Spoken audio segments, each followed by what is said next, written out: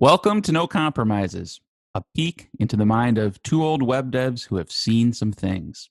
This is Joel. And this is Aaron.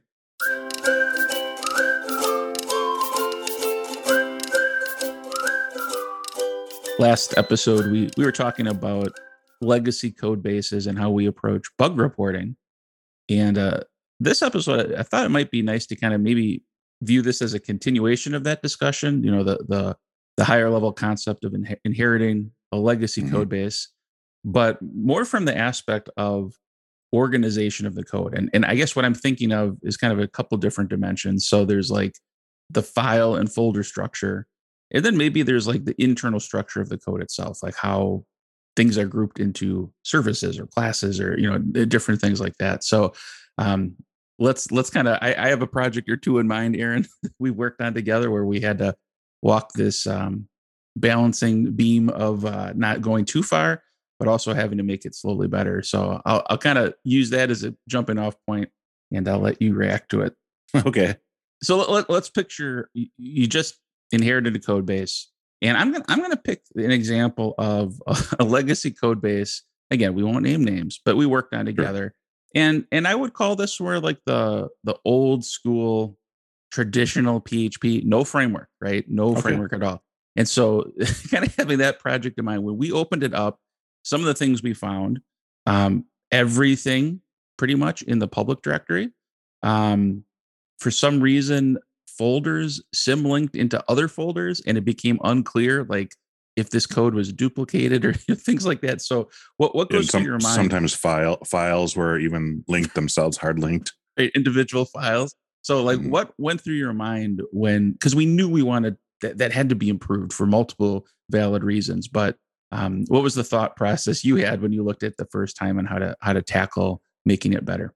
Well, I think one of the things I thought about when I first saw that was that, well, I'll be honest. First thing I thought was, oh, I hate all this, right? Well, yes. Let's be honest. Yeah, I opened like, what is this? But the first thing I did is I left it alone and I did a couple bug fixes because I figured it's probably, I mean, I'm not going to sugarcoat it for today's episode. It's probably all garbage, but let me just try to work in a little bit just to make sure that I'm not, wrong. Yeah. And I mean, and if we fast forward to the end, I wasn't wrong. It was all garbage, and we're working on making it better. But Right. but along the lines, you have to kind of figure out what is specifically garbage about it. Why does this quote suck?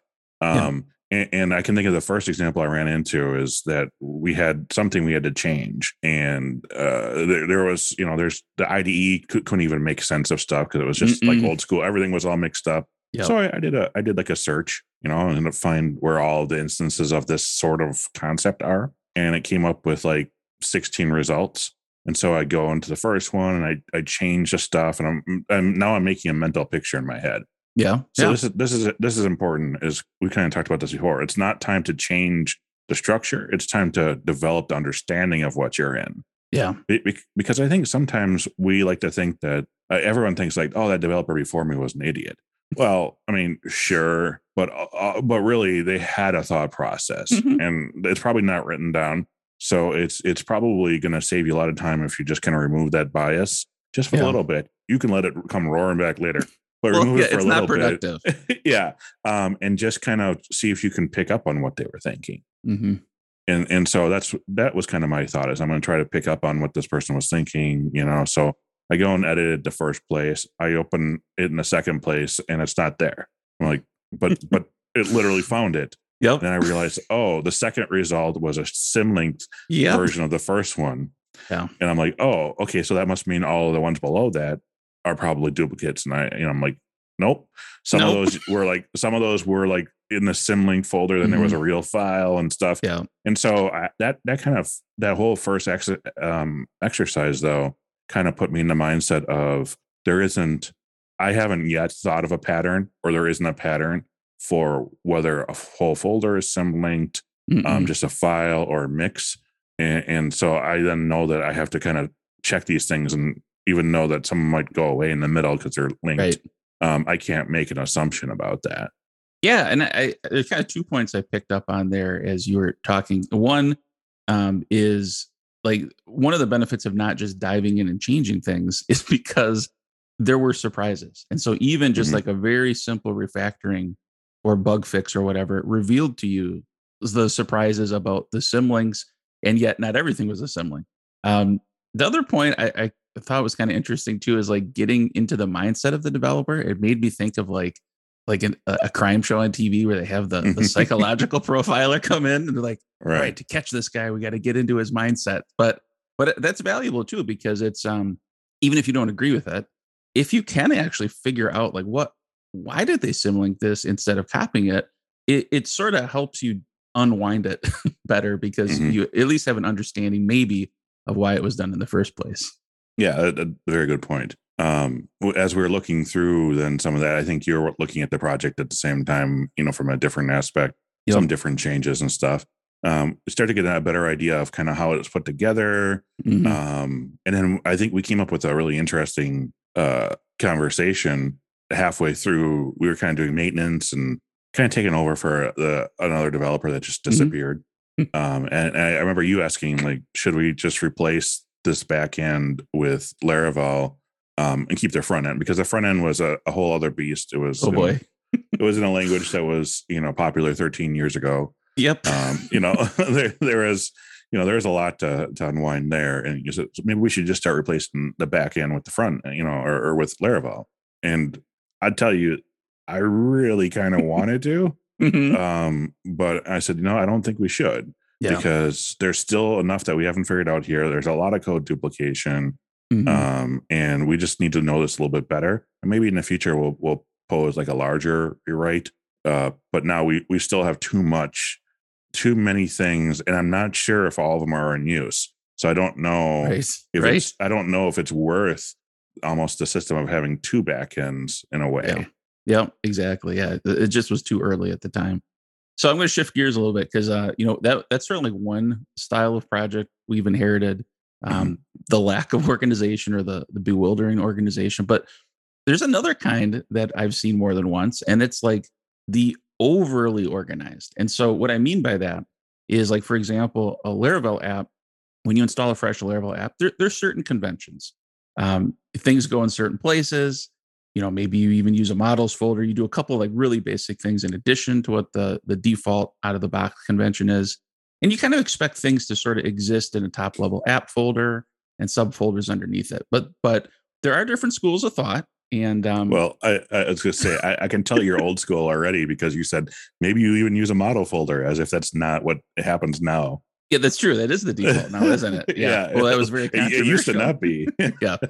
But there's other ways of organizing apps, and I don't want to necessarily get into the argument of whether those are right or wrong, because it is contextual. But let's just think of a particular project we inherited where it was completely outside of the normal Laravel conventions. It worked, but so much wrangling was done in service providers and making things work in this kind of alternate structure that it bothered me. Like, why would you do this? And I want to change it back to like the default. But that was like so that's kind of like the other end of the extreme, right? Is where it certainly has organization, but it's just like very different from what you would expect or from what the convention is for the framework you're working in our case, Laravel.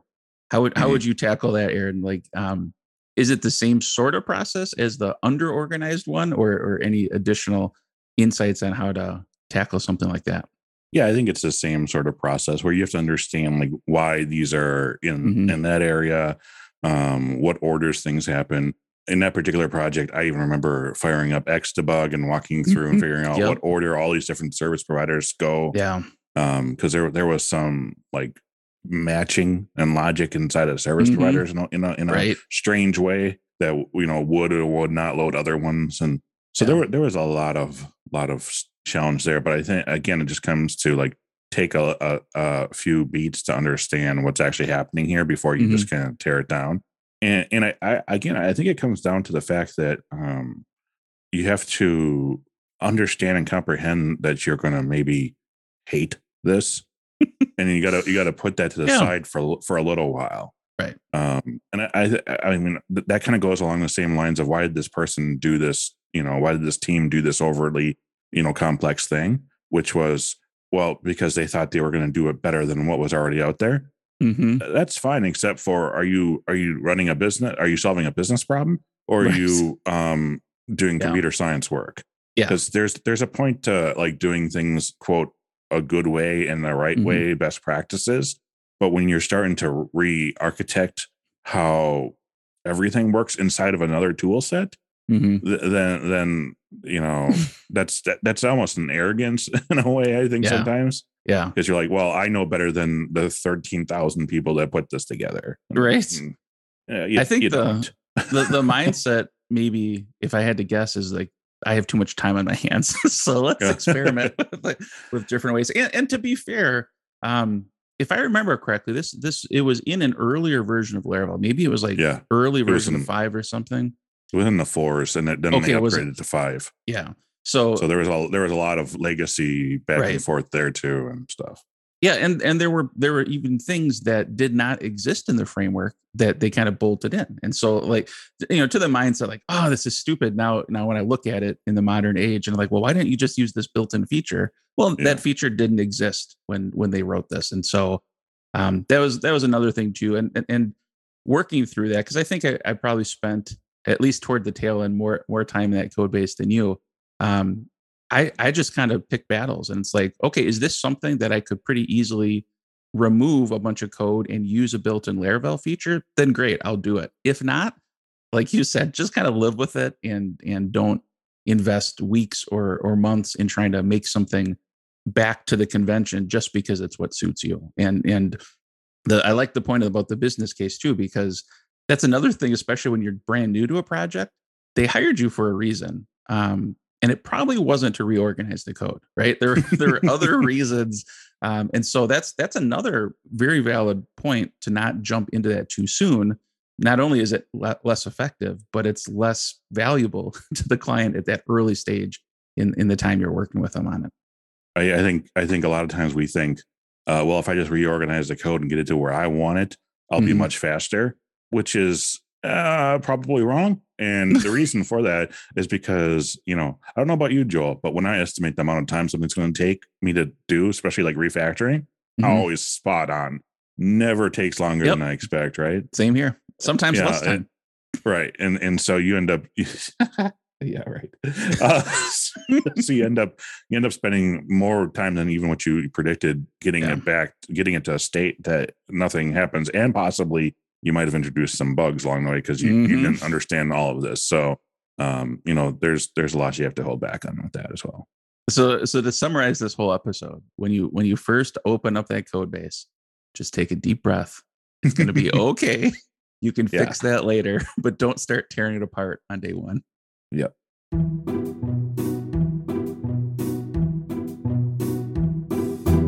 So I've been doing Zoom video calls because I've been working remote much longer than a lot of people have, right? You did it and- before it was cool. Yeah, I did. Yeah, that's the story of my life. I did it before it was cool. And sometimes it still isn't cool, the things I do. But I've always been interested in what's behind the people. Hmm. You know, so I remember a lot of times me and you, when we first started talking, I would ask you all about the different things behind you. Mhm. You know, I'm looking at your office space here and I'm like, oh, there's a bunch of interesting things. And then there's a shaver, Yep. which I find a little weird. Just to, you can only see the shaver if I move my head to the side. Yeah. So it kind of reveals itself occasionally. Yeah. So, you know, I thought about that when I'm doing my calls, and I wanted to be a little bit more professional. And so for this longest time, I went and did research on like, oh, I like those people that have like those really nice wood walls behind them. Mhm. And so I looked up like all the different like places you can buy wood. I'm in an apartment right now, you know. And I was like, boy, I don't want to screw stuff into the wall, so it has to be like maybe stick on. Okay. And man, those are all really expensive. And they're like, well, you have to sand this wall so you can stick it on. I'm like, what? Like, I don't want to take these off, and you know, the landlord be like, why is there just a big white patch? You Right. know? Right. And so I'm trying to figure out these, you know, Mhm. different things. And then I'm like, well, maybe I can get a room divider to put behind me. And all the room dividers are usually like 4 or 5 panels, and just the placement of my desk and everything, like that's just a little too small. So I was searching around and I finally found a room divider that has like 6 panels. And so I put it up behind me, and that's what you can see now when we do our video calls. And I thought everything was going good. I thought it looked nice until one person on one of our calls goes, "Aaron, are you in a sauna?" Yeah, it kind of has that look. Like I even hung lights on it and stuff, which you wouldn't do that never, in a sauna. Yeah, you could never turn on because then it like blasts out the camera. Yeah. But I'm like, there's some Edison bulbs, you know, that this is not a sauna. Yep, should be pretty obvious. I was just thinking my background, over my shoulder, I have like this giant Nintendo arcade cabinet, and I was on a big Zoom meeting, 100 plus people. And I thought that'd be kind of distracting. So I put it like a sheet over it. And that was more distracting because everybody was texting me like, "What's under the sheet?" So it ended up being trying to make it less distracting, actually made it more distracting.